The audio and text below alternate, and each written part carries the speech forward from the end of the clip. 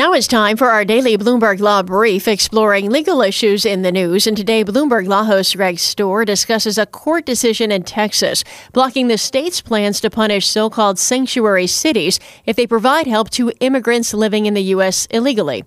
He speaks with Rick Sue, a professor at the University of Buffalo School of Law.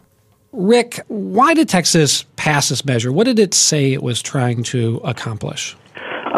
More specifically, it's trying to go after so-called sanctuary cities. And, of course, this issue of sanctuary cities, though not necessarily new, has really sort of taken on front stage in the immigration debates in recent years.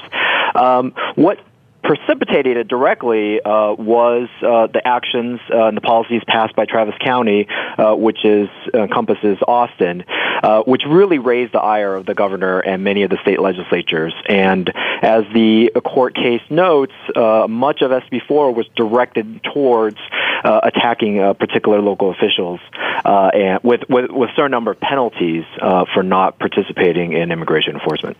Rick, let's talk a little bit about the specifics of this ruling. What would you say is the most important part of it?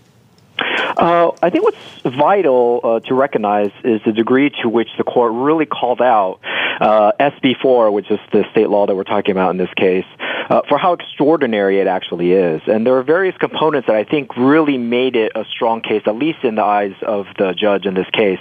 The degree to which this particular penalty goes after individual policymakers and lawmakers in these jurisdictions with civil penalties, criminal penalties, and removal from office, along with the fact that it really removes a lot of discretion and gets us back into the debate of whether or not the local and state governments have the power to enforce civil immigration laws, especially in light of the fact that many of the requests made by the federal government lack probable cause to issue a warrant, which is traditionally the constitutional requirement for local law enforcement to arrest and then detain someone in custody.